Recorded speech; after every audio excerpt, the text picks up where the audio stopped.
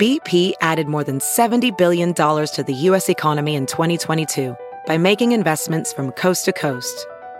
Investments like building charging hubs for fleets of electric buses in California and starting up new infrastructure in the Gulf of Mexico.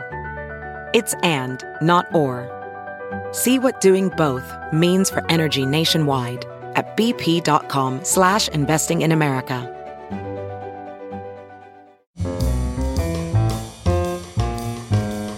This is Merriam-Webster's Word of the Day podcast for Monday, December 26th.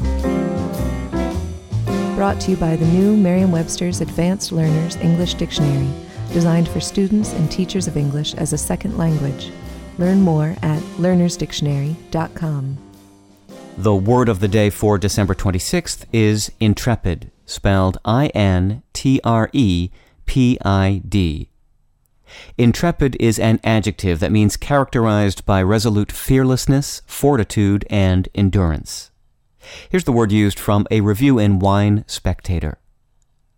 The vineyard lies atop a knoll down the road from Bohan Vineyard at an elevation of 1,200 feet. In the early 1980s, the site was so uncharted that only the most intrepid would venture to its lonesome ridges, let alone consider grape growing there. You need not be afraid to find out the origins of today's word, although its history does include fear. Intrepid derives from the Latin word intrepidus, itself formed by the combination of the prefix in, meaning not, and trepidus, meaning alarmed.